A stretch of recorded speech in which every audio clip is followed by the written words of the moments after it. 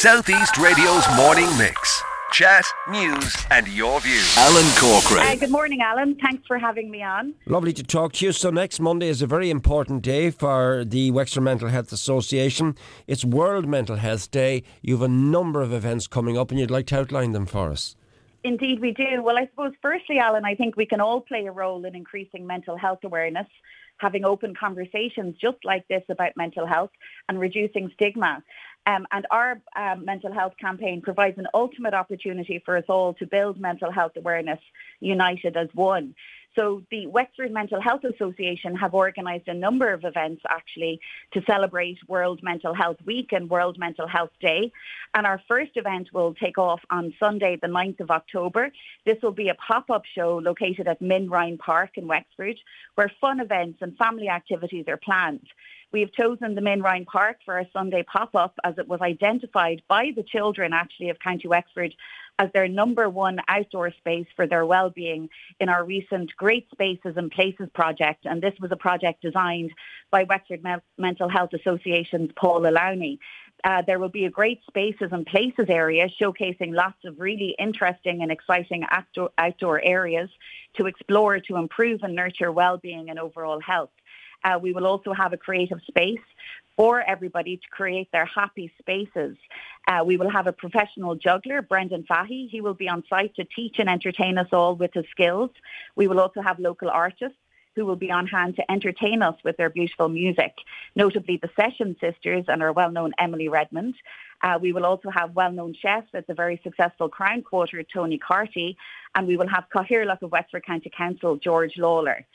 So that should be a wonderful event, Alan, at the Minrine Park on Sunday, the 9th of October, weather permitting, and we hope to kick off the event in or around 11 a.m.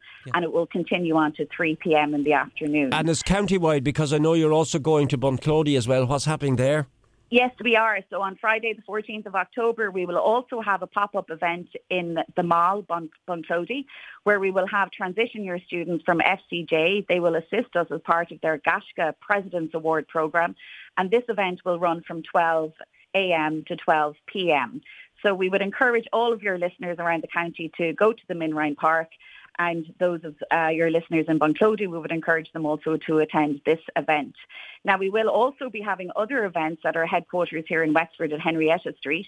We will be having a Grow Coffee Morning on Monday, the 10th of October. That's actually Mental Health Day. That will run from 10:30 to 12:30. And we will also be hosting a writing workshop from 2 to 4 p.m. on that day also. We would also invite your listeners along to our Connect Cafe. This will also be running in our Henrietta Street premises. This will be on the 12th of October, and that will run from 11 a.m. to 12:30 p.m. So it's a wonderful opportunity, Alan, for your listeners to come along, connect with other people, discuss issues arising, meet new people, and try and engage in new activities for themselves to promote their well-being and overall mental health. We also then will be launching our Creativity Counts art exhibition. This is a very well-known exhibition that we have running throughout the Opera Festival. And this will be launched in Henrietta Street on Wednesday, the 19th of October. We will have Martin Rogan, Head of Mental Health Ireland, will be assisting us with that launch. And our very own wonderful Mayor, Maura Bell, will also be attending that event to launch that exhibition. So we're very excited. And all of our Wexford mental health volunteers have been very busy organising these events for the people of Wexford. So I'd ask as many of your listeners as they can to come along to these events, participate, engage and connect, Alan. Thank you. It's a very comprehensive summary of events that are coming up. And as I said, right across the county you go on World Mental Health Day, which is October the 10th. I know you're actively involved in the Soroptimist. It's a wonderful organisation and you've great plans for the future. So maybe in the short time frame we have, Aidan, you might just outline some of them for us, please. And who the Soroptimists are, and are you constantly looking for volunteers? Of course we are, Alan. As Soroptimists, every year in Ireland we undertake a variety of national projects underpinned by our mission and the United Nations Sustainable Development Goals. And I am delighted to announce that the 2022-23 project is wellness for all. So we hope to partner with the Wexford Mental Health Association and Mental Health Ireland. And indeed, we will be attending at some of these wonderful events next week as part of the World Mental Health celebrations. And Soroptimist as an organisation, we are committed, of course, to improving the lives of women. And over the coming months, we will be establishing various initiatives based around the 5 ways to well-being to help women make small improvements to their well-being and in turn lead more fulfilling lives. Okay, and Aideen, I'm going to give you another little item to put on the agenda, a very important one. It's just something I really would like to see, and that is carers, male or female, women or men. And again, it revolves around the whole area of means testing of carers, but carers in general. Could you put them up on your agenda as well? Because sometimes these are, I think all the time, these are the unsung heroes. So would you add carers and the role they play, women and men, to your agenda, please? Absolutely, Alan.